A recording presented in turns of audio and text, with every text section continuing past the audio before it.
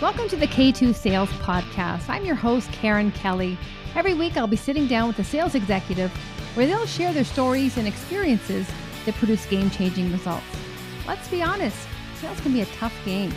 I'm sure at some point, we've all delivered a less than stellar demo, been ghosted by a client or two, and sometimes maybe we did more talking than listening. And that's where I can help. The stories and insights our guests share can be applied to your own business, your territory, or with your team, so you're not reinventing the wheel. Our weekly tactics and strategies help you get out of your head and start creating your own path towards game-changing results. Welcome back to the K2 Sales Podcast. I'm your host, Karen Kelly.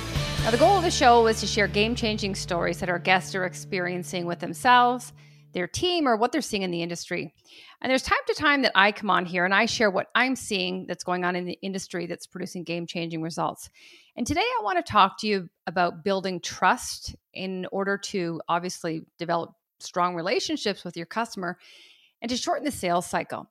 And you think about the way, buyers are buying these days. It's all remote, it's all virtual, and they really are in control. So if we can build trust quicker, we can shrink the sales cycle, but we really can create an experience that if it's enjoyable, it's going to be repeatable. There's many tips to help build trust, but I've just pulled out 5 that I've seen really help me, help my clients, and kind of what are top of mind right now. And these 5 are in no particular order. But the first one is owning your message. So, what do you stand for? Do you have a point of view on something, a belief? So that when someone says your name, they're like, oh, I know that he's always takes this approach or this angle on it. And really just be seen as that expert, that influencer in whatever area that is. And when you own your message, are you on the platform that people can find you? So if it's B2B, are you on LinkedIn? And are you consistently sharing your point of view, what your thoughts are on something? So really people get an understanding of what your take is on things. And that's going to help them obviously determine whether or not you can help them. So are you owning your message and are you doing it consistently? The second one is being transparent. And, a lot of people these days, you get on a call with them and they're pitching right away. And, they claim to know everything about your problem and they can solve it right away. And that just, when you're trying to buy something and you don't even know someone and you haven't built any trust, that's a sure way just to get, to end the deal quickly. So I always say, be upfront, be transparent. If someone's pushing you against your competitor and saying, how are you different? What can you do differently? A lot of times I say, I'm not even sure I can help you at this point. I need to know a little bit more about you, but I don't claim anything up front until I really understand, is this a good fit? And even from the customer standpoint, is this problem occurring frequently enough? And is it worth solving? So for me to jump in and say, yeah, we do this and we do that, and then realizing after a conversation that, this isn't worth your time or energy, or it's not a good fit for me, or it just doesn't feel right. So I just think being transparent and upfront disarms your buyer because they're not used to that. They're used to getting a pitch and, push to demo and so many different handoffs. So if you can just be upfront, be transparent, let them know, you may not have all the answers, but you're ready to, dig a little bit deeper, but it disarms people and the trust starts building a lot quicker. The third one is being others focused. So a lot of times we'll just turn on our Zoom camera or, we're talking on the phone with one of our prospects, and we may not have even considered where they are in the buyer's journey. Are they in the awareness phase, the consideration phase, the decision-making phase? What's changed in their industry? What's changed for them personally? And just really take stock for a moment of what potentially they could be experiencing to look at things through their lens. And you talk about, becoming empathetic and just understanding what they're going through on a day-to-day basis, because what that allows you to do is really tailor your message because you're coming at it from their lens. And most salespeople are just thinking about their pitch, their key selling messages, getting through, the 25 slide deck that they have to get through. And the customer feels that there's no engagement, you're not making it about them, and you're very seller focused. And so I think if you're trying to build trust, and especially in a virtual environment where there's now a layer of tech in between you, you have to focus on the customer and their persona. So, how are they measured?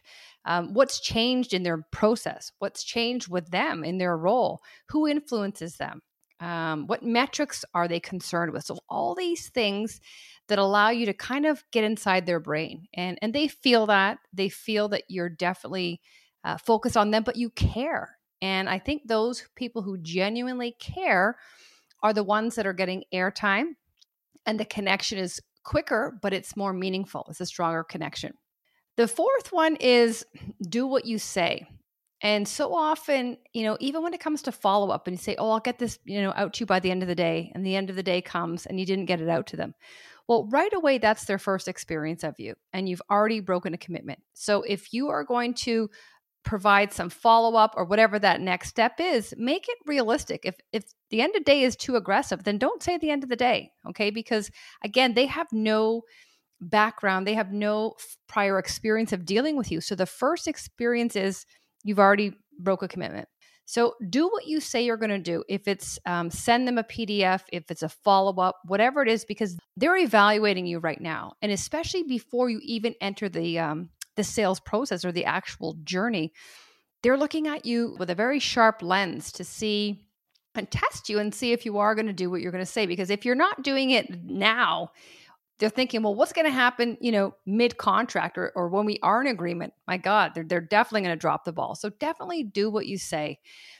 And the fifth one is, are you knowledgeable? So oftentimes if I'm purchasing something, even a piece of technology, and I'll say, does it do this? And if they're like, well, it should. And I think, some of these specifications are game changers. So if it doesn't do this, then I'm not going to buy this model. So do you know your product inside out? Obviously, you have to know your customer, but even the specifications, and more importantly, how they relate to your customer. So know what problem they're trying to solve. And again, you have to tailor, your solution, but you have to know how your solution works.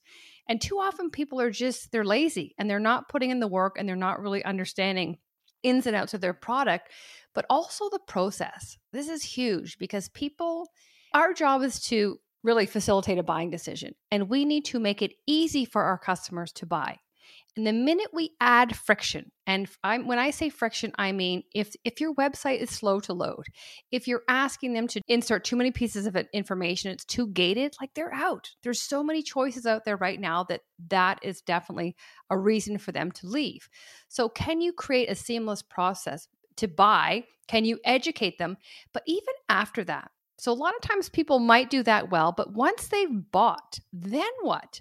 How do you onboard them? How do you educate them and say, so, this is the process leading up to it. Once we have an agreement, this is what you can expect. This is going to take around this long. I will be working with you to do this. This is the communication frequency. Just educate them on gaining the commitment to change. That really helps bring them to the other side when they know what that future state looks like. And a lot of people stop at that, the purchase. And it's like, well, what about beyond purchase? How does this relationship look then? So be knowledgeable about the product, about the process, even the industry, like what's coming down the pipeline. Can you share insights that's happening that really will educate them and teach them something about themselves, their product, and their industry? And a great example here is storytelling. Okay, so how can you share ways that your product or solution has helped others that are like them? So again, it doesn't come across as so pitchy. You're sharing, the experience of a satisfied customer that they can see themselves in, that's basically selling the benefits for you.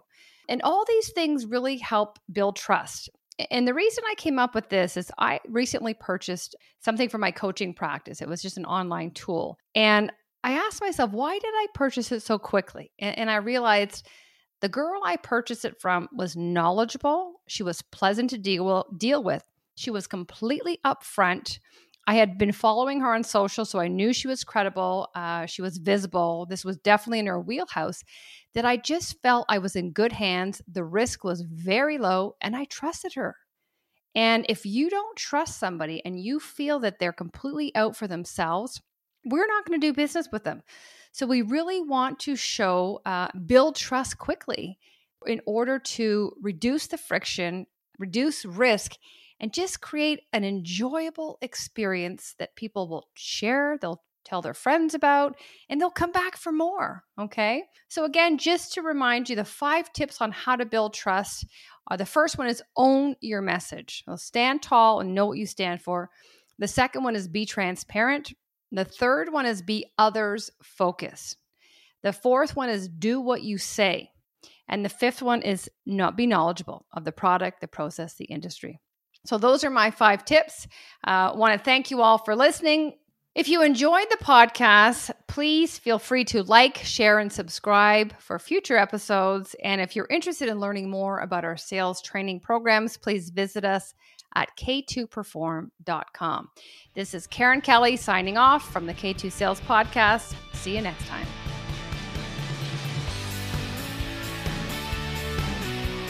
Thank you for tuning in to the K2 Sales Podcast. If you enjoyed the show, please be sure to subscribe on Apple, Spotify, iTunes, or wherever you listen to your podcasts. Our weekly sales insights are geared towards sales reps, leaders, and small business owners to help navigate the complexity of modern-day sales. Our tactical takeaways help you put a plan in place to start creating your own game-changing results. Until next time, happy selling. This podcast was produced by Tosh Taylor of the Podcast Hub Productions. Find her online at podcasthub.ca.